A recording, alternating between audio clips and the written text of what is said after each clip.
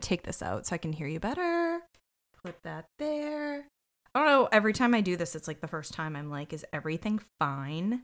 I'm the same way. I have to like test everything because even if I set it up beforehand, I'm like, I don't know. What if like some troll snuck in my home and like moved it around, you know? I do actually have like a troll in my home who moves my shit around, so it's like actually a concern. I like went away for a weekend and he like cleaned my office and I was more like, can you not go in my office? For what reason? It's not. No, I just like put my shit in piles and I'm like, great, now I have to go back through these piles.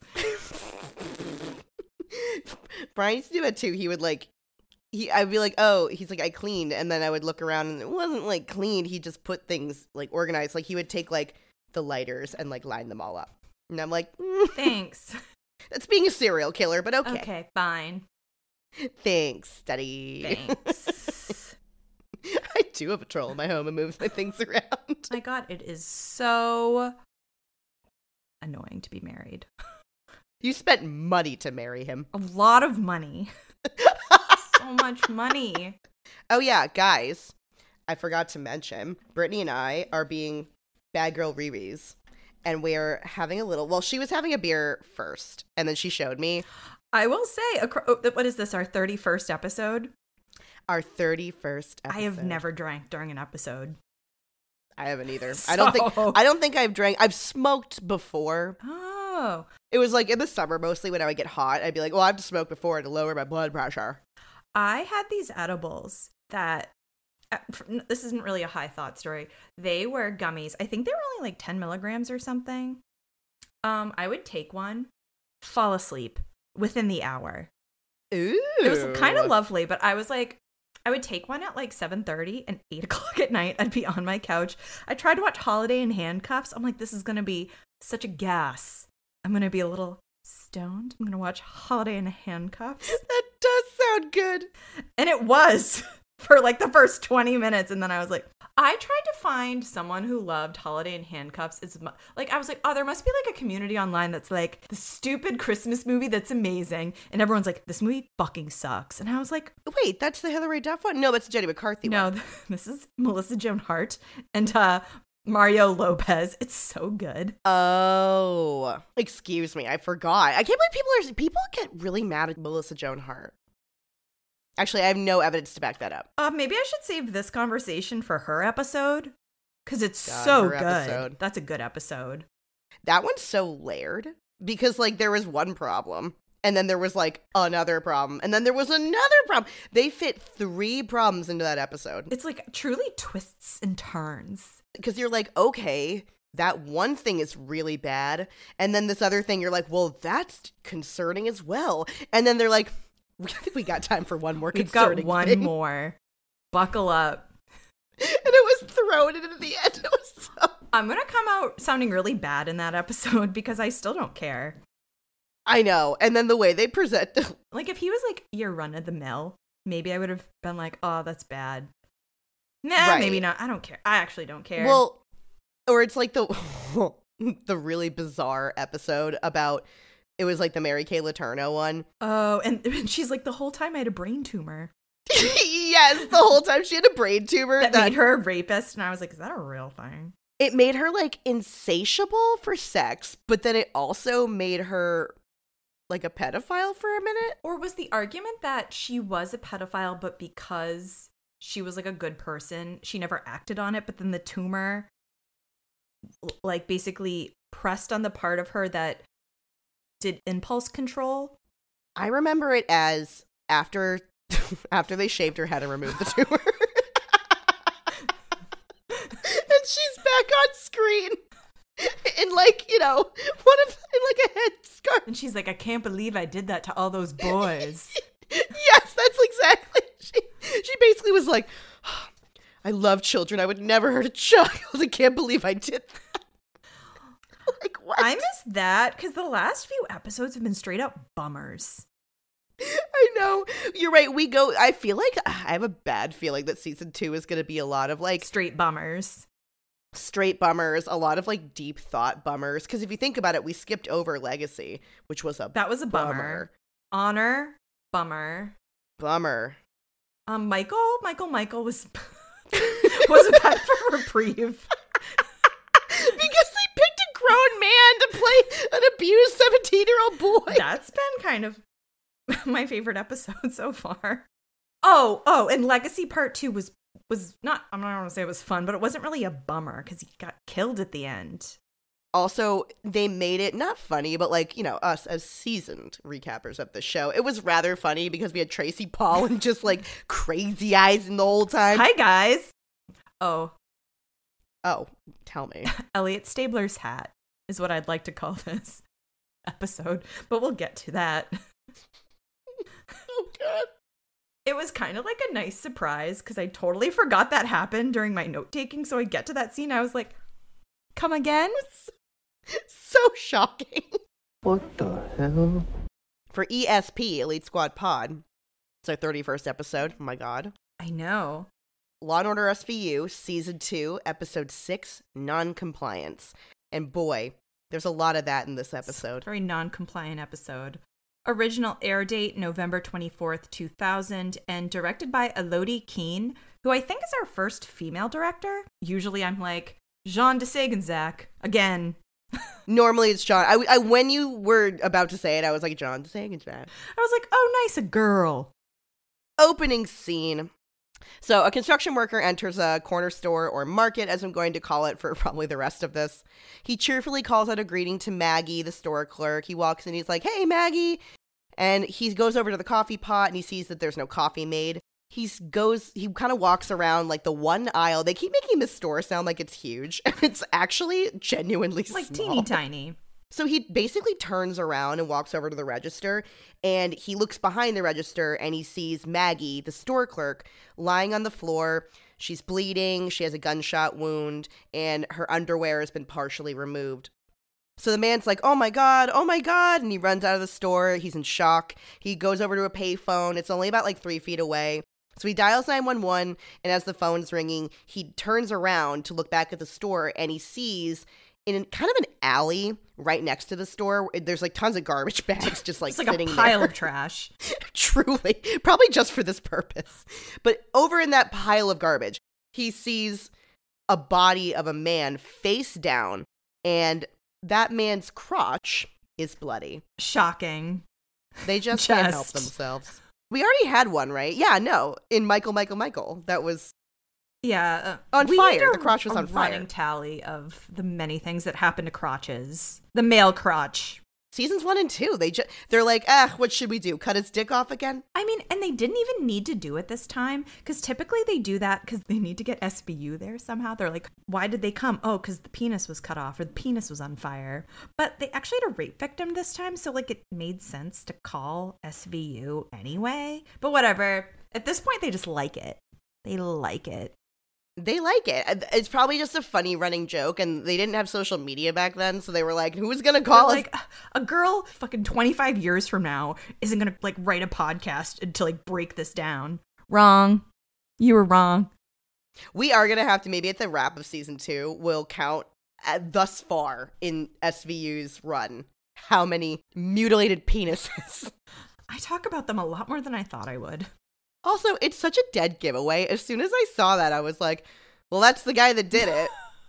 We're going to spend an entire episode chasing and stigmatizing, and I'm debating whether or not to cut that whole portion of what we just said out, because I'm like, it's a spoiler. It's true.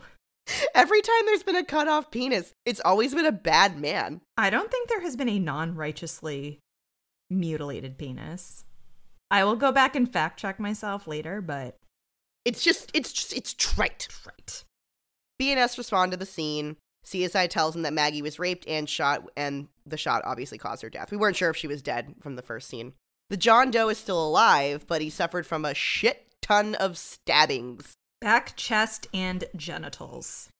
They go to speak to the guy, the construction worker who walked in and found everything, and he is traumatized. He is like shaking. He's like stuttering.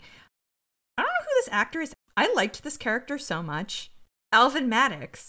I like you. So he tells Benson what happened, everything that we just explained, and she asks him if he knew the John Doe. He doesn't. She asks him for his shoes so that she can rule out his footprints, and he looks down and we see that the shoes are just covered in blood from when he was walking around the store. And even though there wasn't too much blood, he saw blood going, I forgot to mention that, he saw blood going like from like the door to like behind the register, but it wasn't all that much blood, and he was like, shoes are like covered in it. Yeah, now that I'm thinking back, he has a suspicious amount. Guys, it's not him. He has a suspicious amount of blood on his boots. Like, I don't know how they got up onto the toe of his boots. Yeah, I was gonna say, he would have to traipse through a puddle of blood. He would have to have been like splish splashing. Inside the store, Stabler tells Benson that the ME didn't find fluids, so they figure that the perp used a condom. His theory so far, he explains, is that it was a rape in progress that was interrupted by a customer who is the John Doe. By a third guy. A third guy. Oh, I'm sorry. Yay. I'm always trying to make things the third guy. Benson questions why, if the perp had a gun, because Maggie was shot, then why would the other victim be assaulted with a knife? Why would he have assaulted the other victim with a knife? So Stabler says he probably something went wrong, or they're looking for a second perp. A second guy. I remember this opening scene super vividly from like, I keep saying childhood, but I'm not that old. Childhood.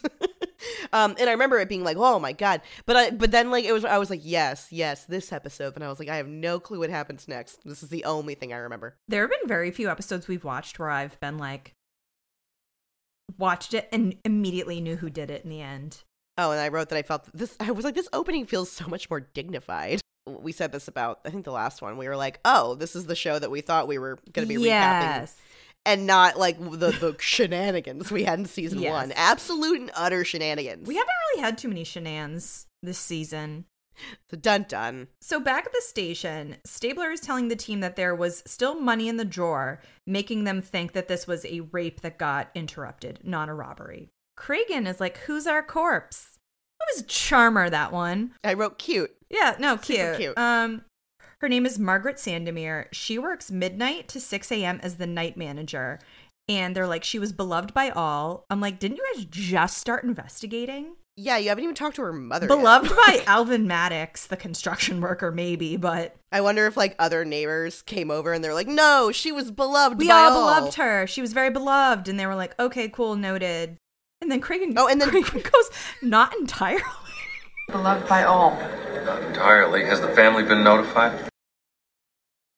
He clearly means by those who knew her. Right. What? That was Margaret. Yeah, she was the night manager, loved by everyone. Not entirely. Yes, Cragen. Duh. The family has been notified, and Stabler remarks that the mother took a sedative. There is no ID for the second victim. He's, I guess, kind of a mystery. He has like a few dollars in his pocket and some keys. And right now, BNS are thinking that this crime was committed by two different perpetrators just because one happened inside, one happened outside. One was very clean, gunshot wound, and the other was a fucking mess. Cragen and Munch push that it could be the same person with two different weapons, but no one knows shit. So Cragen tells Finn and Munch to go show the victim, go show photos of the second victim around that neighborhood to try to get an ID. And meanwhile, BNS are going to go talk to Margaret's family. Dun dun. So Margaret's mother tells BNS that Margaret was getting her PhD. I'm probably going to say Margaret and Maggie interchangeably. Maggie, Margaret. So Maggie was getting her PhD in psychology during the day. Olivia asks if she had any enemies or if there was any trouble. And apparently there was an issue with a patient at the clinic, but her mother was assured it was taken care of. Why wouldn't you bust out with that? Right. No offense. I'd be like, oh yeah, no, there was a big problem. There was a big problem, being fucking actually. Stalked. So Maggie was interning at a mental health clinic twice a week, and one of the patients fantasized that the two of them had a relationship. He stalked her. She can't remember his name, which I think I would remember the name of my child's stalker. Oh, I'm sorry. I cannot. I don't know. It's the beer. I keep being like, that's dumb. This is dumb. I don't appreciate that writing. No, that's why I've been stuttering. I'm like, oh, the wine. But anyway, she interned. It's going to be a long episode. She interned at the HMH clinic, Homeless Mental Health, What a stupid fucking name. I mean, usually they call shit like that like Bright Horizons or Sacred Home or... Yeah, or like, I almost said Friendly Hands. I don't think I'd ever bring someone to some place called Friendly Hands.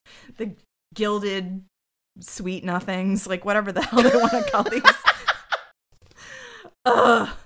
Yeah, I thought that was not a funny name, but I was like, oh, okay, it's gonna be like that, huh? Sometimes they like bother coming up with names, and other days the writers are like, so what's the name of the clinic she worked at? And they're like, oh, well, they give mental health help to people who are homeless. And they're like, call it homeless mental health. So wherever we go to homeless mental health. Stabler asks to see the head doctor, who's Dr. Klein. She was also Maggie's supervisor there, and the receptionist tells him that Dr. Klein will be out of her appointment in 30 minutes. And he tries to be like, oh yeah, this will just take a minute. We'll talk to her and be out of here. And she goes, yeah, and she'll be done in 30 minutes. Benson gets a call while this is happening, and then she gets off the phone. Maggie's stalker's name is Ben Moreland, and Maggie actually had a restraining order on him. She suggests that they go check on Ben now and come back later to talk to Dr. Klein. And Stabler's like, nah, we'll just sit here, we'll wait and hang out. It's only 30 minutes. So he sits down, he's got no problem. And Benson just gets this look on her face like he has asked her to sit in a mud puddle.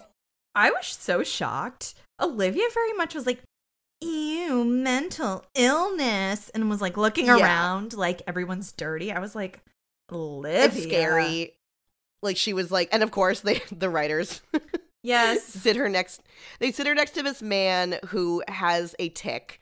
And, you know, like, I believe he probably has advanced Tourette's, and he's making noises and kind of jerking. And so she's doing that thing like, ugh. I'm like, Olivia, you're a police officer. Dun dun. Crime scene / neighborhood. Crime scene / neighborhood. Finn and Munch are heading to their car so they can go talk to Ben Moreland, because I guess they were the ones on the phone with Benson and Olivia. I'm going to start this over. I'm done with this line. I'm putting it over there. God damn. No, I'm feeling it too. So they're going to go talk to Ben Moreland since Stabler is forcing Olivia to stay in the homeless mental health center. They're discussing Ben's detainment for stalking Maggie, the details of that. So after about a month of stalking her, uniformed cops attempted to either speak with Ben Moreland or approach him in some way because of his stalking, and he began to swipe at them. They found when they actually detained him in that interaction that he had box cutters taped to his hands.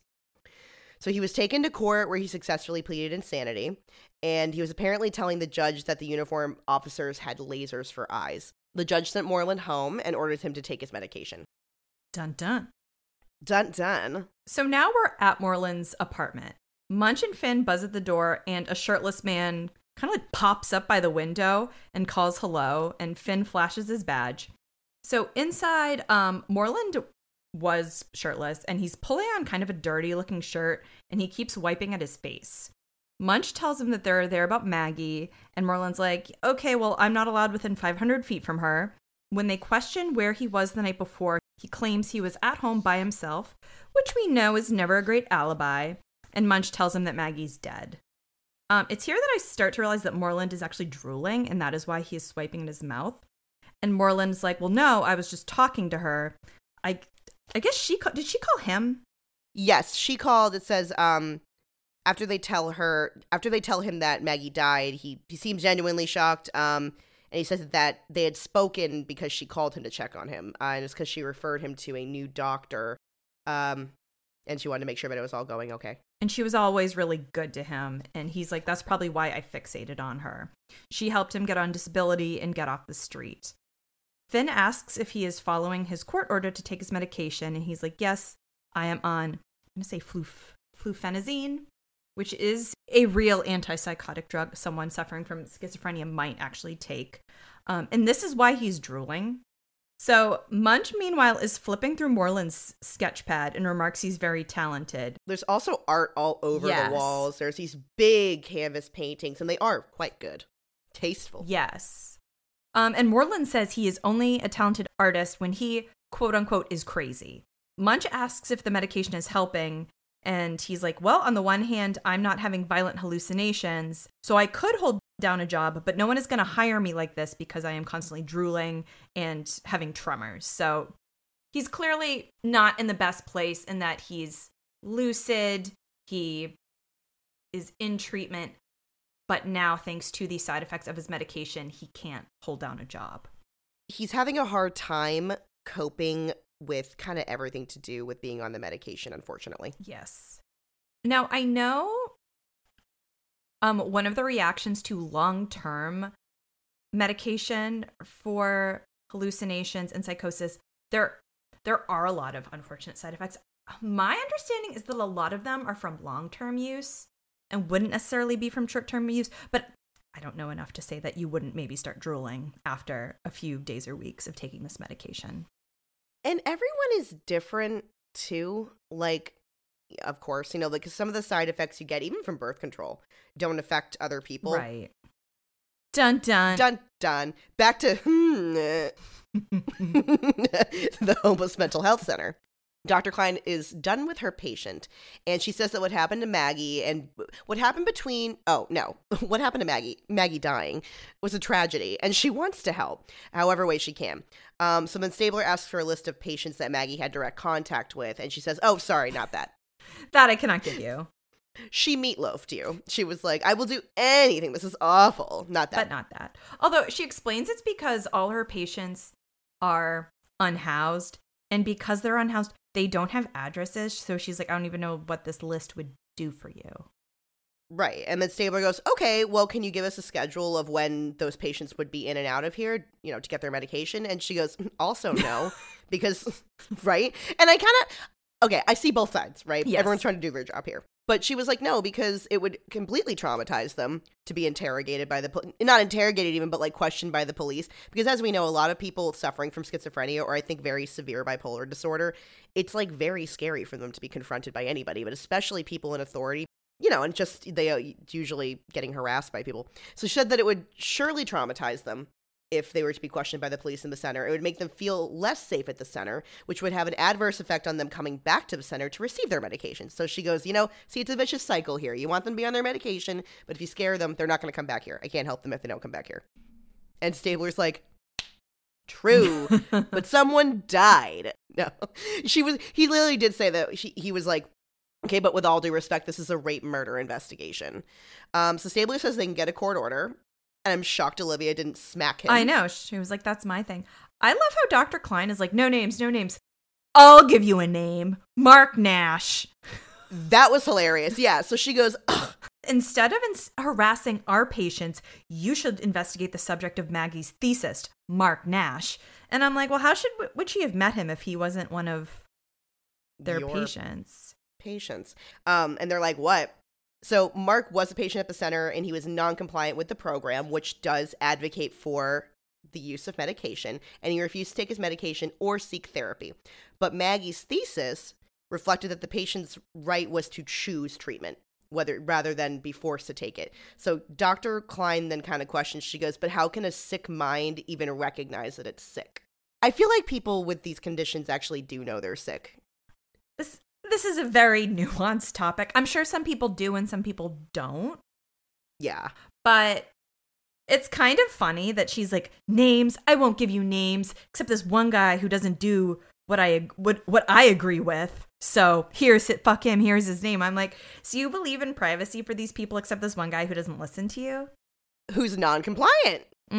Yeah, well, if you really want a name, this is probably who fucking did it. Yeah. Because he's an unmedicated skis. Exactly. She's like, people with schizophrenia are not normally violent. Except this one guy, Mark Nash. And I'm like, okay, well. That's such a good point. Bitch. Yeah, because they do say, she says in the scene, she's like, it's like gross the way people assume that they're violent, and most of the time they aren't violent, which is true. Don't you know how much stigma there is? Also true. So true. Back at the station, Olivia tells the gang that the lab results are back and there are 3 sets of footprints. The victim from outside and Maddox's. So I'm guessing the third is Maggie. Based on my notes. So I guess they're looking for the third? I'm sorry. Yeah, okay. No, you're right. So that's got to be, yeah. So Stabler is looking at Mark Nash's record and there is no record of complaint. And Olivia is still on her bullshit, and she's like, well, there's a first time for everything. And Munch is like, okay, so you think he just went from 0 to 60, basically nothing, to rape and murder? And Olivia is like, well, if he's not in his right mind.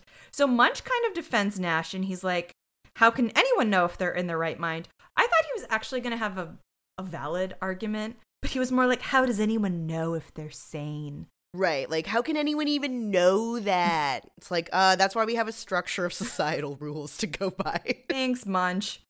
So Kragen asks about Moreland, and Munch doesn't think he's the killer. Finn says if he was seen lately near Maggie, they will find out. And then he makes kind of a rude comment that he couldn't be missed with all his tremors and drool. Now, Munch again looks peeved at this. And he's like, listen, that's just the effects of long-term antipsychotics. Like, that's not his fault. And Munch and Olivia get into it a little bit if patients should be forced to take medications, which is kind of the crux of our episode of non-compliance. Exactly. And I'm not even really sure what. Olivia's like, they should just be forced to take their medication. I'm like, what do you mean by they? That's kind of what is pissing me off. I'm like, do you mean all people diagnosed with schizophrenia? Do you mean all people arrested who have schizophrenia? She's just kind of like, well, to keep society safe, we need to make sure they all take their medication. And I'm like, what do you mean? Right. So meanwhile, John Doe is out of surgery and awake, and Munch and Finn are sent to go get his statement. Dun dun. So I feel bad saying this, but I don't know. He looked like, to me, this actor, I thought he was the measuring man from Or Just Look Like One. Or, actually, before that, I thought he was the loser rapist who collected ashtrays and had 2 shirts. Oh, yes. He looks like a lot of people. I thought he was someone who guest starred on an episode of Sex and the City, and he wasn't. He's some sort of Broadway guy. He's a very talented Broadway actor. So he's in a bunch of pain.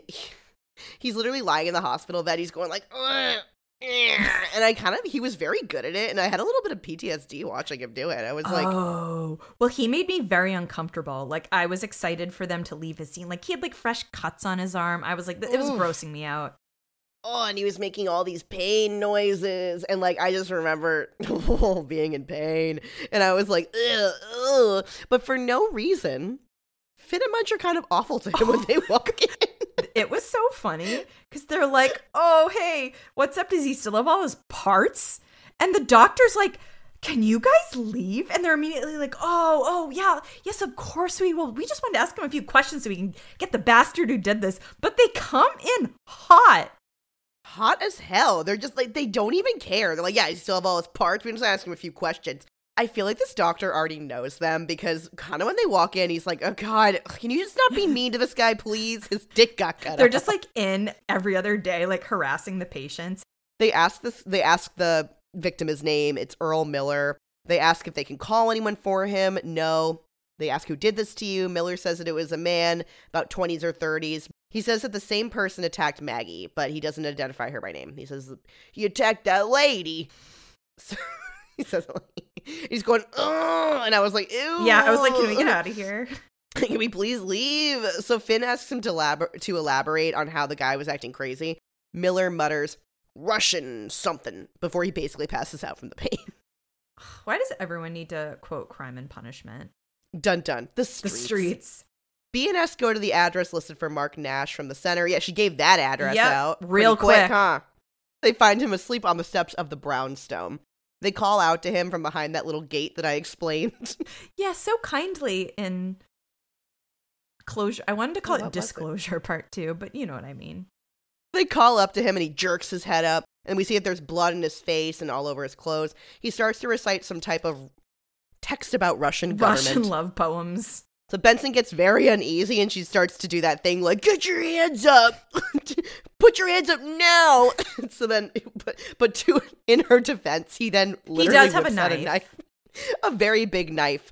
He doesn't whip it out at them. Like, he doesn't take it out of his pocket and go like start brandishing. He kind of just takes it out like, oh, wow, a knife. But they tackle him. As they're leading him away, he says, I do not repent. I do not repent. Oh. Benson uses a cloth to pick up the knife that Mark dropped. Dun dun. In the mean interrogation room.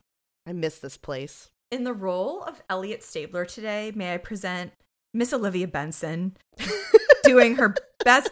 I have never seen her like this before. She's like, you can tell us what happened because we already know. She's like, did you have an episode? Did you hit her so hard her shoes came off? I like how she's asking a man. Leading questions.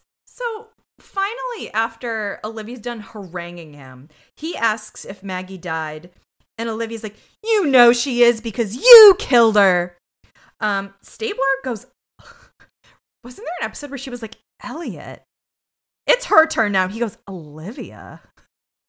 She pulls out a picture and tries to show it to him of the crime scene. And he literally lurches away and kind of collapses against the wall. Stabler is like, God, this fucking bitch. So he gets up and like goes behind him and is like, it's okay. Very close, of course. I mean, I was like, oh, this is nice. But then he's like, right up in his face, he's like, it's okay. It's going to be okay. Can you answer some more questions? And he just screams into the wall. And they're like, and they immediately kind of go, okay. Like immediately they like lift their hands up and like walk out. They're like, all right, we're done here. So BNS leave the room and go to chat with Cabot. She says that his defense is going to ask for a 730, which I'm going to guess is the insanity plea or something like that. I may or may not have thought they meant like the 7:30 time slot for court. Oh, maybe that could be it too. So Cragen says they have enough evidence to commit him to a state hospital, but he thinks they need to shore up their case. There were some hairs found at the scene, and Cabot's like, well, I'll never say no to more evidence, so get a blood sample and match it. They, and I wrote, presumably Olivia, is going to get a search warrant for his mother's place. You know she wants that search warrant, because right now she's like, I don't like people with mental illness, and I love search warrants. I love search warrants. So, meanwhile, Nash's mother is escorted into the interview room by Munch. She says she went to search for Nash when he didn't come home the other night. She went by the market and saw all the yellow police tape, and since has been out looking for him. And she asks what Mark did. So Munch and Finn tell her about the attack at the store. And at first she's very horrified, but then she kind of gets their drift that they're accusing Mark. And she's like, my son isn't violent. So they tell her about the blood and the knife found on Mark. And she's like, Nash adored Maggie. So Finn mentions that Nash refuses to take anything, medication, and asks if he ever has. And she tells them that, yes, he has tried a bunch of drugs and he has not liked the effects. However, he does drink. They ask if she owns a handgun, and she does. And she says she owns it to protect Mark against all the neighborhood ignorance. And she brings up how the media has demonized people with schizophrenia, which I'd like to point out they're not doing like the best job here. I was going to say, they're not really helping. They're like, this schizophrenic man stalked a woman. And I'm like, do you know how many non-schizophrenic men do that every day? Yeah. Never to me. You know how many episodes... how many episodes women have already been stalked by people who don't have schizophrenia? Dun, dun. Dun, dun. Oh, one thing that I thought was funny, when they were talking about getting a warrant to search Mark Nash's house, Cragen said that they would get a warrant, and then while the mother was there, they would go toss the house. Oh, yeah.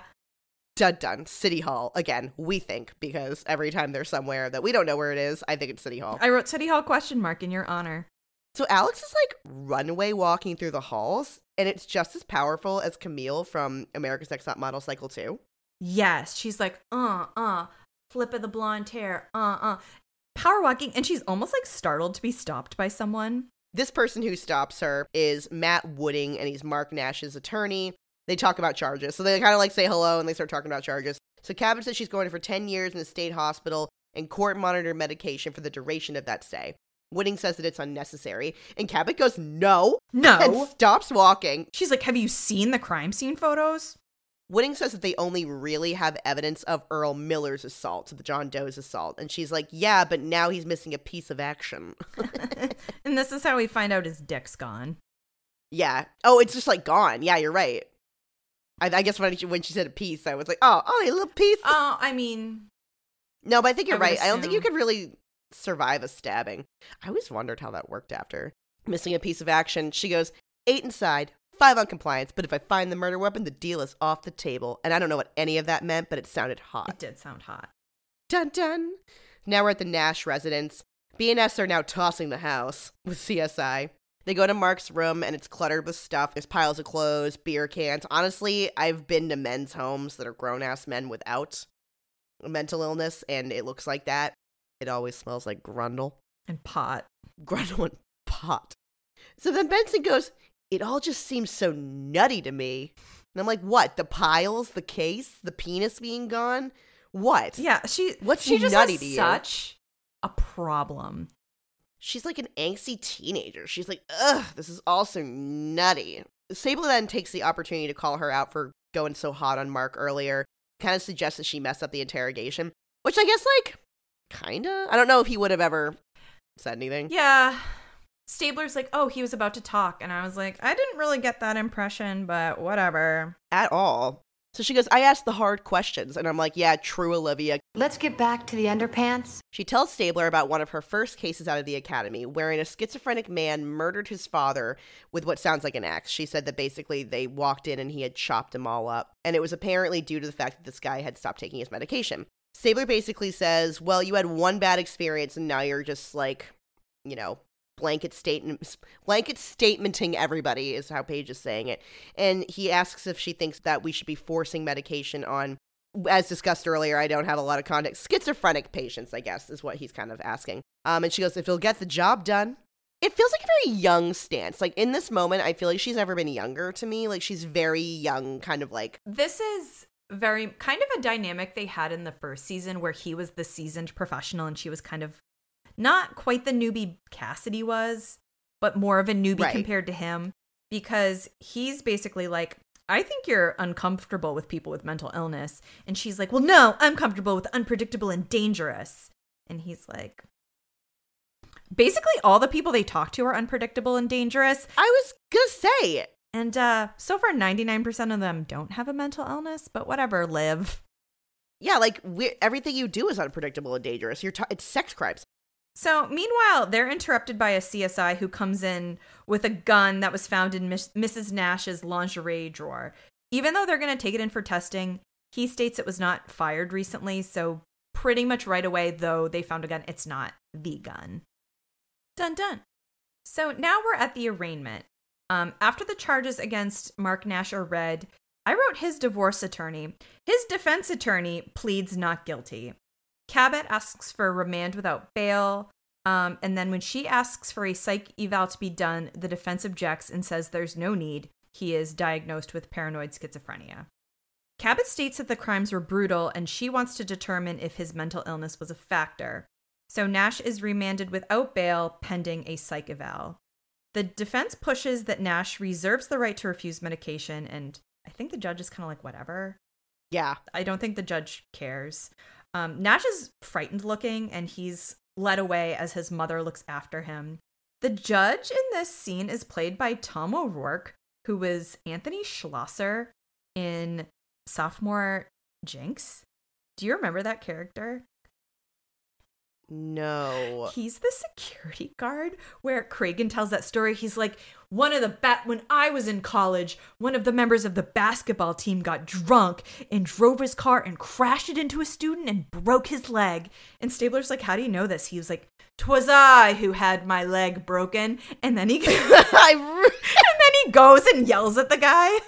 I do remember, because when he said that name, I was like, Slosher sounds super familiar. And yes, it's that. I remember that now. It's from season 1 where Cragen used to tell mysterious stories that always had twist endings. Like that time he took aside that security guard. Or no, it was the guy who had the tape. And he was like, one time there was a golfer and the golfer did this. And do you know what happened? And the guy's like, he won.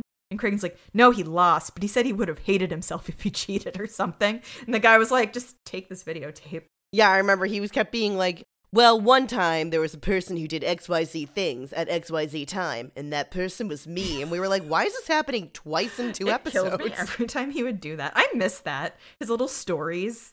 And then I wish he had done it when he and Briscoe were having a steak talking about fucking being crazy alcoholics. That time I woke up in Mexico with... Or was it Atlantic City with a gun in his mouth? He started in Atlantic City, New Jersey. I just want to say New Jersey if you don't know where that is. It's in New Jersey. And he woke up in Tijuana. Do you know how far away Tijuana is from New Jersey? Other side of the friggin' country. Actually, you know what? Alexa, how long is the drive from Tijuana to New Jersey? Oh God, that'd be like 36 hours. Non-stop, it would take 1 day and 15 hours. Yeah. That's a lot of drunk driving. That's a lot of drunk driving or being hammered trafficked. And getting on a I don't know what happened. Neither does Kragan. What happened?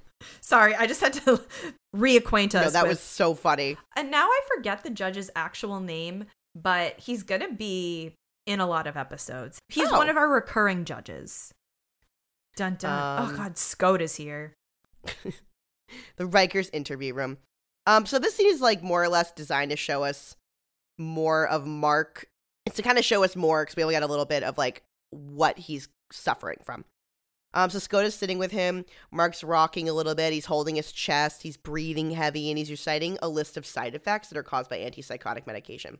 Skoda asks Mark if he would rather live in, quote, his world over reality, and Mark says, I'd be crazy not to. Skoda then asks if Mark knows what happened to Maggie, and he says quickly, Maggie died. She was raped too.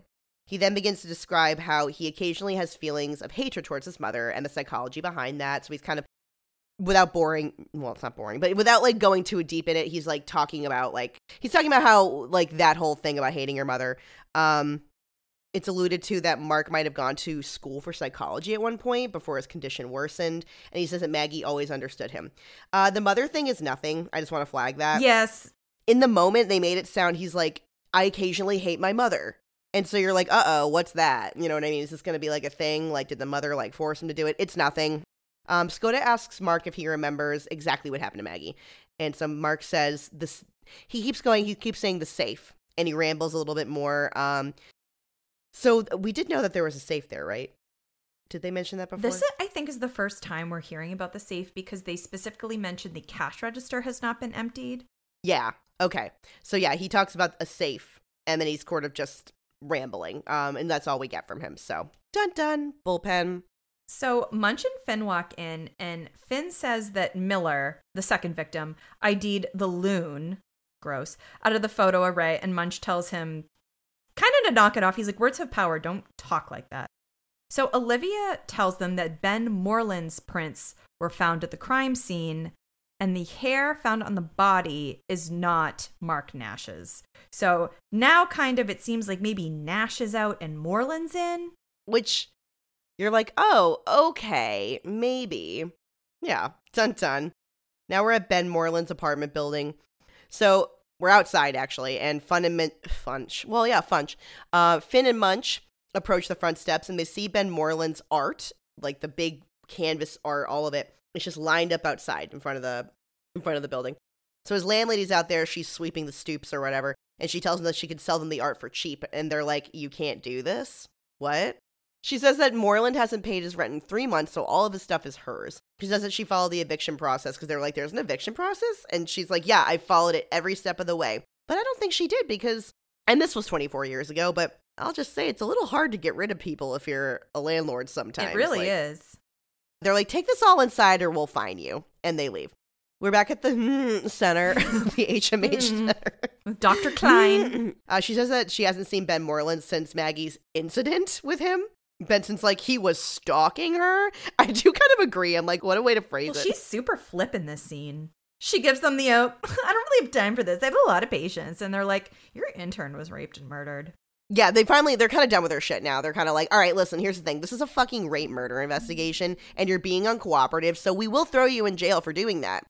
She says that she and her, the center set Ben up with another clinic, and she hasn't seen him since.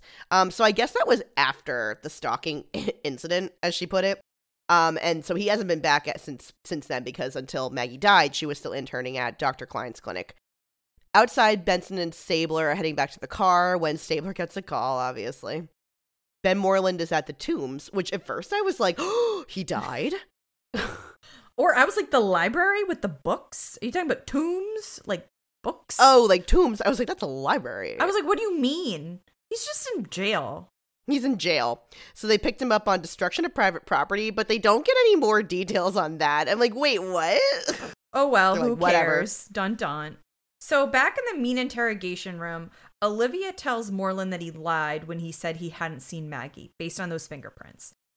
So they ask him if he killed Maggie, and at first he just kind of stares at them, and then he goes, yeah, in a really weird tone. And he's like, oh, okay, well, I did it. I'd like to do my time in Creedmoor, just so you guys know. So Stabler's like, okay, yeah, first we need your full story. Moreland said he approached her to ask her to tell that quack, which I think might be Dr. Klein. I think it's the new clinic Oh. because she wasn't allowed to be at the old clinic because he became fixated on her and tried to stab people with razor blades on his fingers. Yes. He approached Maggie to have her tell his new shrink to change his meds, and she told him to leave. And Olivia, ever the mental illness hater, is like, that must have made you super angry. And he goes, sure. So Stabler asks if that's when he stabbed her twice, and he goes, yes. And then I hit her, and she fell down, and then I kicked her twice. Olivia's like, okay, so how did you kill Maggie? And he's like, oh, don't you guys know? And then he just... I'm sorry, I know that's not funny, but like, what? He's like, oh, I thought you I knew know. that. He's like, oh, anyway, I'm really looking forward to my time at Creedmoor. They have an art studio for therapy. I bet they are going to give me my whole wall to like paint on. He's just smiling. He's like, it's going to be great. So Benson and Stabler are like, oh, okay. Oh, this guy just wants to go to Creedmoor. I know. It's sad. So I'm asking you this question. Do you think, I think he did go to the store that night, but I feel like it probably wasn't a bad interaction or anything. Like maybe she did tell him to go away, but I couldn't tell if this was real or not. Like obviously they found his prints, but he very much obviously just wanted to go. He doesn't want to be on the medication, but he can't handle, he wants to go somewhere safe. He can't be in the real world anymore. I think he probably went in, talked to her, because that's where the fingerprints are, and she was like, you need to leave her, I'm going to call the cops, and he immediately does, because he's on the medication and lucid, and realizes that is what she'll do, and was like, okay, I'll leave. And then that is my guess based on all information presented in this episode. Dun dun, bullpen.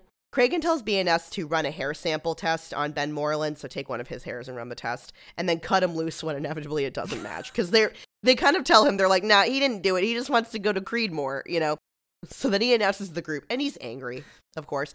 We are now down to 0 suspects. Any ideas? So then Munch, very soundly, suggests Earl Miller, the second victim, the John Doe, with his pee-pee cut off. Yes. Benson goes, you think the second victim's the doer? Shut up, Yeah, Olivia. I have no patience for her this episode. So Finn notes that Miller doesn't have an ID. Benson's like, well, didn't he just move here? Munch goes, from New Hampshire, but they haven't heard of him either, which I thought was hilarious because what they mean is like he's never registered anything in New Hampshire, so there's nothing in like the state files or whatever. But I'm like, that would be very New Hampshire if they just called up like any DMV or town hall in New Hampshire and they're just like, have you heard of Earl Miller? They're like, oh no, never heard of him. He can't be from here. Lived here my whole life. Would definitely have heard of him. Actually, that's completely accurate. New Hampshire's fucked in that way. Finn also notes that Earl had no hits on any of the other databases. Stabler also notes that it was really strange that Miller was in Maggie's store when he claims to live 20 blocks away. Cragen asks what Miller's story was on the night of the attack, like what his, why he was in there. And he said that he was visiting a friend. He stopped into the store on the way home. So then Cragen goes, does this friend have a name? It's one of those things when they realize. I know, they've been harassing all the people with mental illness in New York, and now they're like, oh, wait. We've had a suspect laying in a hospital, this whole time. And also, it's a little funny when you think about it. Why would anyone just, why would a rapist, rape in progress go, you know what? I'm going to stab this guy's penis now. Who has time for that? So we're back at the hospital, and Earl Miller is eating soup like a goddamn animal. I was honestly... He looks completely different than the last time we saw him when he was grunting in pain. And I kind of want to shout out the actor because we know now, creepy. But he comes off very menacing. Even though he's just some sweaty dude in a Johnny. But I was like, wow. He's smiling at them kind of bashfully, but it's sort of or almost I'm not being serious, but it's almost like batting his eyes a little bit. It's a very bizarre kind of interaction. It's weird. It makes everyone uncomfortable, including us. So B and S tell him they want to go over his statement. And they ask him for the name of the friend he was visiting. And here is where he's kind of doing what you just said. He's like, first he tries to evade it, why do you need to know? And finally he's like, okay, look, it wasn't a friend. It was a sex worker.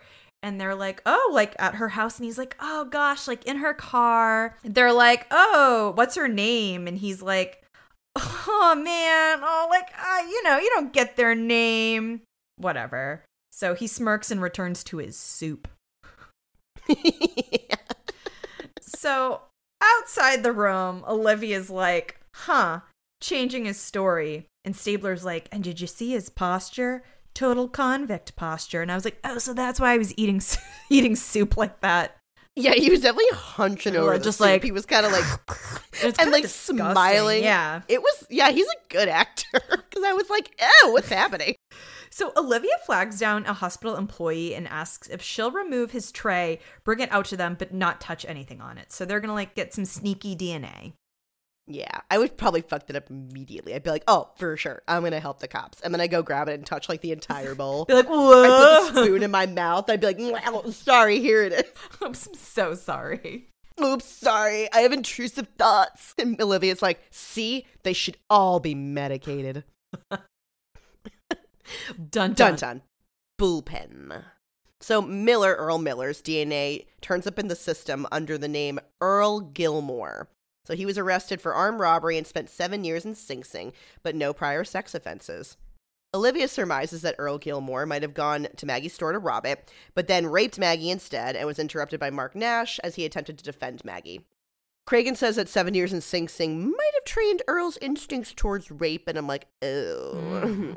He tells Finn and Munch to go to Sing Sing to look at his record there. So, once again, I wouldn't have asked, but they make us ask this question. Finn goes, can't they just send it to us? I'm like, it's kind of like the Philadelphia thing. They're like, why do we have to go all the way there? Yeah. Why are you making us put the steps into our Fitbits? Cragen clarifies, but he's annoyed. He doesn't want to have to be saying this. I get it. If I were the boss, I'd be like, why are you questioning me? But also, it's a toxic work environment, Cragen. Exactly. Everyone should be able to ask questions. So Cragen clarifies that some incidents don't make it into the file. Right. So now we're at Sing Sing. And Finn and Munch talk to the warden? Yes. He gives them the file, and he kind of asks the same question Cragen does. He's like, I don't know why you guys came all the way down here. I could have just sent this to you. Munch and Finn are like, well, we wanted to ask a little bit more about Gilmore. And the guy's like, not much to say. Like, basically that he got into, like, the typical prison shit. So it sounds like he got into, like, a few fights, but nothing major. And they're like, okay, well, that's all well and good. Can we, like, talk to the guards that saw him to clarify? And the warden is like, no, can you leave? Yeah, he Dr. Kleins them. He's like, I don't know why that's necessary, bothering my guards. And they're like, because they dealt with him every day and they might have seen something that we should know about. And he's like, nah, please leave. Like, literally, he's like, no, and you can go. So outside his office, Finn and Munch are like, this fucking guy. So what they think is that he doesn't want to get in trouble for releasing a violent offender into the public. And luckily, in the file is a schedule of the guards. Which is weird because they asked for the schedule of the guards. Yeah, they're like, oh, it's right here. And right there is the name of a guard who saw Miller all the time. And also, it is the time where they change the guards. So they just go outside and go to the guard entrance. And literally from a yard away, they're like, hey, are you this guy, Wheeler? He's like, yeah. It's like these two dudes like creeping by I'm calling it the guard entrance because I don't know where there's no security where they are. Basically, Wheeler has no problem spilling the tea. He's like, that guy's a violent offender, should never have been let out. Here's what happened. On his first night in prison, he was sexually assaulted so badly he went to the infirmary for several weeks. Upon his return, he ordered the most steroids he could get his little hands on, bulked the fuck up at the gym, and then spent the rest of his tenure at the prison brutally assaulting all the newbies. The guy called it like attacking fresh meat. I have a couple of issues with this, obviously, but the main one being they said he bulked up, and this actor is not necessarily bulked. He's just like, he's tall, I think. Like swarthy. But also, I love how in jails, because it still happens, they'll like, yeah, oh, this guy was assaulted to the point where he had to stay in the infirmary for like 7 weeks, but then they don't like, we'll keep you in the hospital so we heal your wounds, but then we're just going to send you back out there with that guy. You know who it probably was, guys? everyone, I bring up Oz. That's probably Dr. Emil Skoda, because that's what he did in Oz. Oh. It really is awful, because I'm used to seeing him as Emil Skoda. And he's soft-spoken, kind of annoying. He annoyed the shit out of me this episode, and he didn't even do anything wrong. He actually did practically nothing, Brittany. I'm surprised. I can't wait to hear why. No, it's just, I think I'm now annoyed at him from that time that he basically just told Cabot was like, oh, yeah, I'm just going to have to find the evidence. He's like, yeah, like, you just need to go out and find it. And she was like, yeah, I Thanks. said that. Anyway, dun dun. Dun dun, Cabot's office. Cabot says that all of this, I will not be clarifying what this is. If you've been listening, you should know. All of this is circumstantial, and Mark Nash is an incredible witness due to his psychosis. She tells him that they need to find the gun that killed Maggie. Mrs. Nash's gun was not a match, as we said. So we head back to the Eastop Market because BNS postulate that because Earl Gilmore was so brutally attacked after, he could not have gotten far when hiding the gun, so it must have been basically in the trash heap with him. So they're inspecting the trash, and they're like, there's less trash here than there was before. And then a nice guy comes out and he's like, yeah, they take it every Wednesday. Like, that's what happens with trash. It has been at least 4 days, and they are in shock that the trash is not there anymore. They're like, oh my God, where's the trash? And the guy's like, I don't know. Luckily, Eagle Eye Stabler spots a dumpster with a name on it. So they go to the trash. And they ask the nice trash people, they're like, can you find our trash? And the guy's like, I know where all the trash is. What do you want? And they're like, oh, it's from a week ago. And he's like, yeah, that trash is headed to Virginia. And they're aghast. They like look out towards a trash barge going off into the sea like, there goes our trash. There goes the trash. And he's like, no, it's not that trash. We just told you it was trash from like 6 days ago. It's been gone. It's already in Virginia. Captain Porter would like to know why the trash was not properly searched Day of? during the initial. Like, there's a body Right. lying on the heap of trash. It wouldn't kill you to just kind of poke around a little bit. I agree. And it seems like one of those errors, like, when at work you're like, shit. That kind of sounds like one of those where you're like, fuck, typo. Dun dun. Cragen's office. Alex tells Cragen that they can't force Mark to take his medication against his will. Cragen asks if it's possible to make the argument that he exhibited violent behavior without it. Alex says no dice because they still can't technically prove that Mark was the one who killed Maggie. So at this point, they're trying to, I should have said this before, they believe Mark didn't do it. They think that he probably was the one that stabbed Earl Gilmore, basically, and they're trying to get him out of this, but they also need a confession, or they need to hear his side of things because they can't pursue Gilmore as a suspect if they don't have it. So Mark's mother refuses to sign off on forcing Mark to take his meds. So it has to be Mark or his mother to sign. And Cragen's like, well, I guess we're out of options. Gilmore walks on murder and Nash goes to jail for knifing him. So this part I thought was weird because at first they're like, Alex is like, we can't prove Mark did anything. But now Cragen's like, guess he's going to jail. I'm like, wait.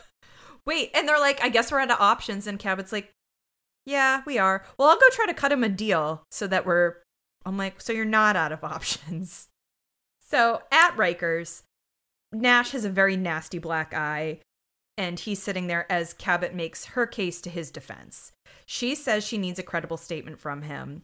Skoda's there too, and he's like, listen, we will give you an injection of an antipsychotic that lasts a month. I've never heard of this. Not to say that it's not a thing. I have just never heard of a monthly psychosis medication. But, however, he does postulate without proper care, he may be unequipped to deal with the real world.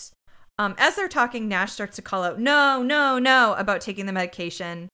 And then Cabot comes over to him, looks him in the eye, and is like, who did that to you? And he's just kind of sad. And she's like, listen, if you take the medication, you can go home. And he agrees. Dun dun. Mean interrogation room. Munch and Finn are leading in Earl Gilmore. He's got a walker, and again, he's smiling all like... This actor's very talented because he's smiling sweetly, but he still manages to make it creepy. He's very really bizarre. menacing. He asks if they're going to do a lineup, and Finn's like, there's no question. Guy shanked you. Munch says that they do need to ask him a few questions because Mark's account of things is contradictory to his. So Gilmore's like, you're going to believe that nut job over me? But they ignore him, and they start asking these back and forth questions about the account. Munch asks why Mark wouldn't have shot Gilmore when he realized that he was there, because allegedly Mark had a gun when he was attacking Maggie. Gilmore says that Mark came after him, like ran after him, and Gilmore ran. He started ducking around the aisles, which again, I'm like, what aisles? I know. This was like a tiny store. It wasn't a fucking Shaw's. He says he was ducking around the aisles, so maybe Mark didn't think he would have good aim or get a good shot on him. So then Finn goes, is that when he stabbed you in the back? And he's like, yeah, hurt like a bitch too. Ew. Ugh, it's true. I never want to get stabbed. Oh my God. Munch goes, yeah, but what if you're a perp and you get stabbed? There's a big struggle. You crawl out on the street. You got to get rid of the gun, so you hide it in the trash. And he says all this in like one breath. I didn't do it so well. Finn goes, smart. But if I'm Gilmore and I have the gun, why wouldn't I just shoot the guy with the knife? Because he thinks he's alone. The clerk's dead, so he puts the gun in his pocket. He got attacked and he couldn't get to it fast enough. He's fending off knife blows from behind. How's that sound? And Gilmore goes, I want a lawyer. So in summation, if you couldn't follow me, they believe that Earl Gilmore went in to rob the store, saw Maggie, decided to sexually assault her instead, maybe didn't have time to commit the robbery. Mark walks in during the assault after. Gilmore's already put the gun away because he thought he was just alone with Maggie. And then he's getting stabbed from behind by Mark. He doesn't have time to defend himself. He ends up crawling outside into the garbage where he belongs. And with his last, not dying breath, but with his last shred of consciousness, hides the gun. Maggie was truly killed in cold blood, if you think about it. Like, he attacked her, and then one shot to the head. Dun dun. So we're now somewhere where a doctor is preparing an injection for Nash. Nash's mother bursts in and tries to stop this from happening and saying it's not what he wants. There's kind of like a lot of back and forth here, but basically she starts to threaten to start legal proceedings to stop this whole thing from happening and says she will find another way to keep him out of jail. She looks to the defense attorney who just tells her, look, this would be months and months of legal work. Yeah. And just kind of like shrugs at her. She finally relents and he is given the drug. It's sad too because like they have an interaction where she knows that he's not violent and she doesn't want to force him to take these medications because it makes him miserable, you know. He's rambling at her and he's saying, you know, I can't go back to jail. There's microwaves in the cells and, you know, I'm spitting up blood. And so she goes to touch his face. And when she touches it, he goes, oh, you cut me. She relents like, you know, like, how can I send him back to jail like that? So dun dun, we're in the mean interrogation room. Gilmore is in there with his court-appointed attorney, and these people always fight super hard for them. Like, I don't know how I'd feel. They'd be like, this guy is a violent rapist, and he probably killed this girl. You want to defend him? I'd be like, no. I'd be like, yes. And then they'd be like, all right, what do you think? And I'd be like, he pleads to the death penalty. Yes, he does. And the guy'd be like, fuck, what are you saying? And I'd be like, he pleads to 2 death penalties. Make it 3. All the death penalties, sir. Your Honor. Have you seen Cape Fear? Not in a very long time. That's the premise of that story. Well, there's like many versions, but I'll just do the Robert De Niro, Nick Nolte version. Nick Nolte, the lawyer, was Robert De Niro's lawyer, and he knew that he was guilty, so he threw the case on purpose, and Robert De Niro, like, kind of had a feeling, so when he got out of jail somehow, it was, like, his life's goal to, like, get back at his lawyer. Yes. And that's how come I would defend my sick, crazy rapist client to the death. I'd be like, well, in my own defense, he might come kill me. And, like, I'm more important than everyone else, so, no, I'm kidding. The court-appointed attorney says they've got basically nothing, because that's what they always say. They're like, you got nothing. And Cabot says that they have a potential witness and DNA. And dumbass Gilmore goes, not possible. Okay. Too bad your client. She basically goes, too bad your client's a fucking moron. She goes, your client is a very stupid man. And then in the middle, she's about to say something else. And Gilmore goes, who are you calling stupid, you scum-sucking bitch? She looks at him like she can murder him with her mind, but she's like, not today. Not today.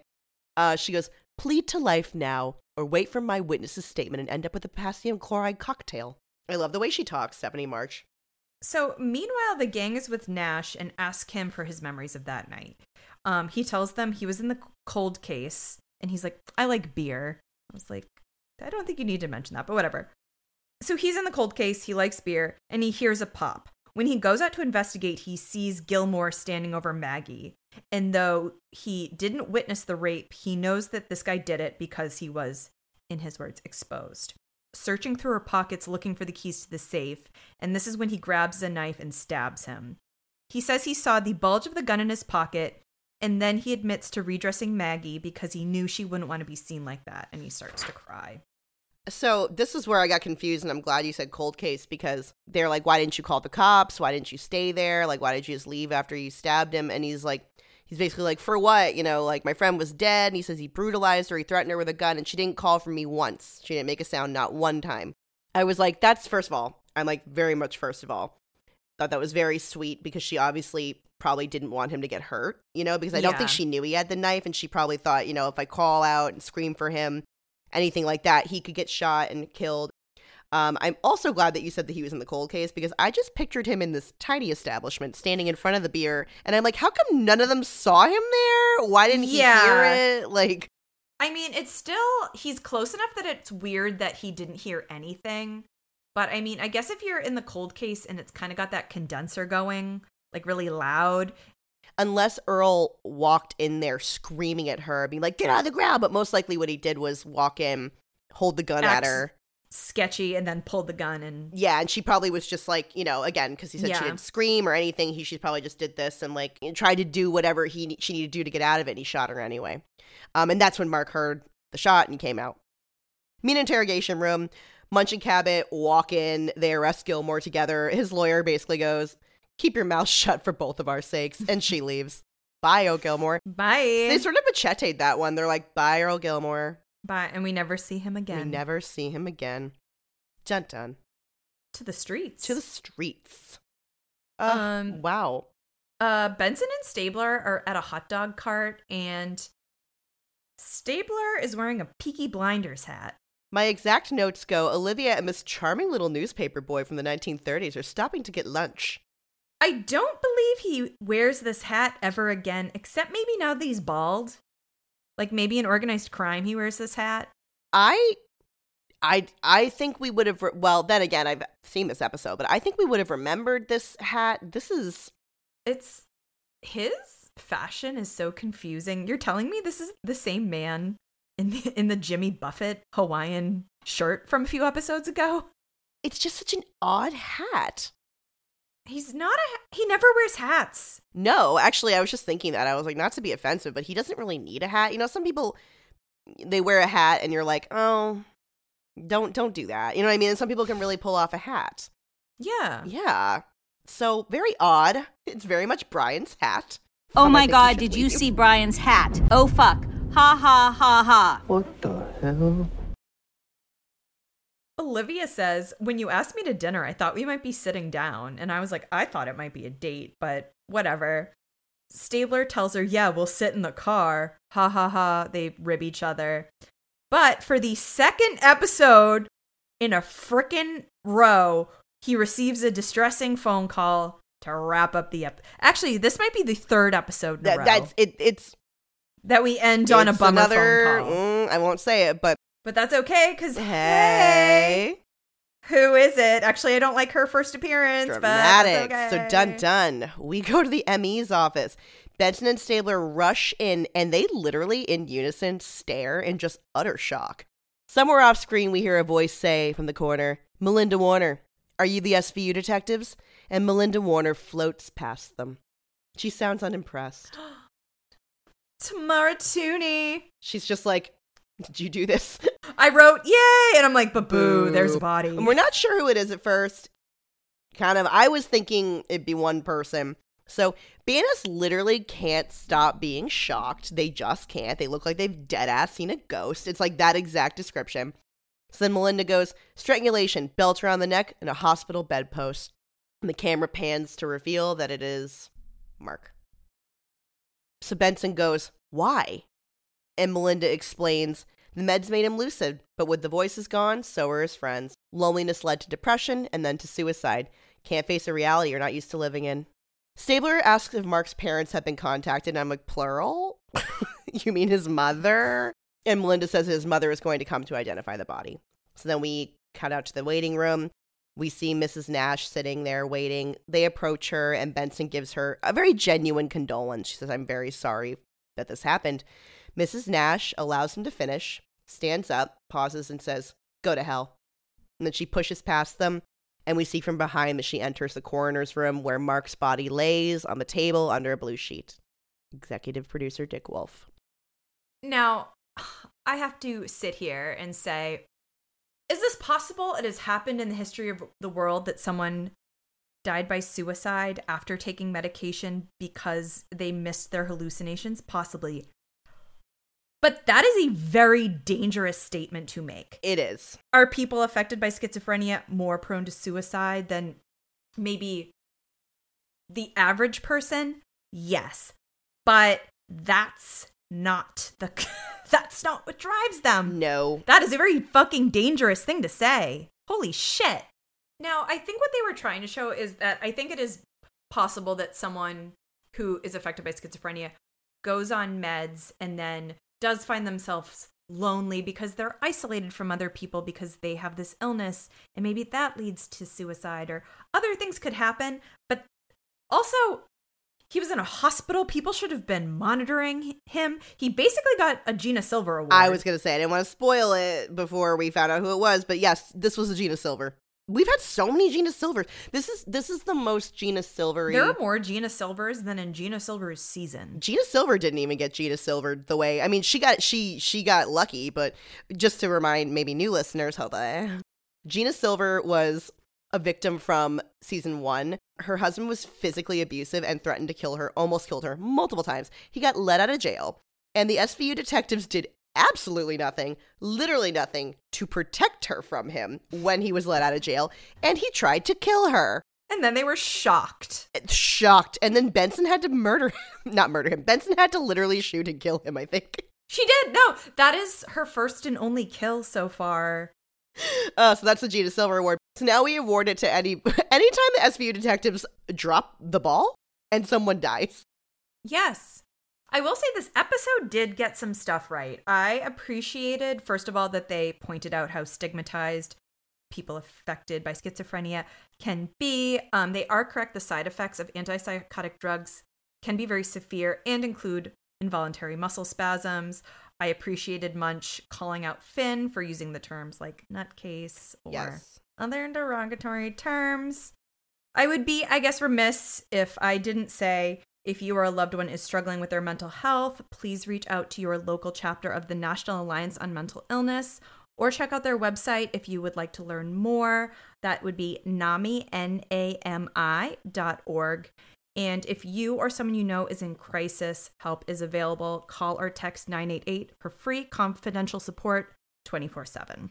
And I just learned, this is not as professional, but New York City, where I live, Talkspace, it's now free for teenagers in New York City. So, oh, that's awesome. Yeah, which is weird that I would think that teenagers would be listening to this because we do swear a lot and we talk about a lot of sensitive topics. But if you have a teenager and you live in New York, then you're not really sure. Talkspace is now free for teenagers in New York City. Look at us. Look at us. Look at us. With a message. We got a message. We don't have the answers, but other people do. And go talk to them. The next episode that we're going to be covering, we'll figure it out when we're recording next, is called Asunder. And this actor, I already know this actor. I forget who it is, but Nestor Serrano, famous hottie. Well, I will see you, Brittany, very shortly. Yes, ma'am. For a secret reason. And I'll see you guys probably never. I don't even know who you are. Oh my God. Ew, get out of here. Ew. Stop stalking me. Olivia will take offense to it. Sweetness. Sweetness. Bye.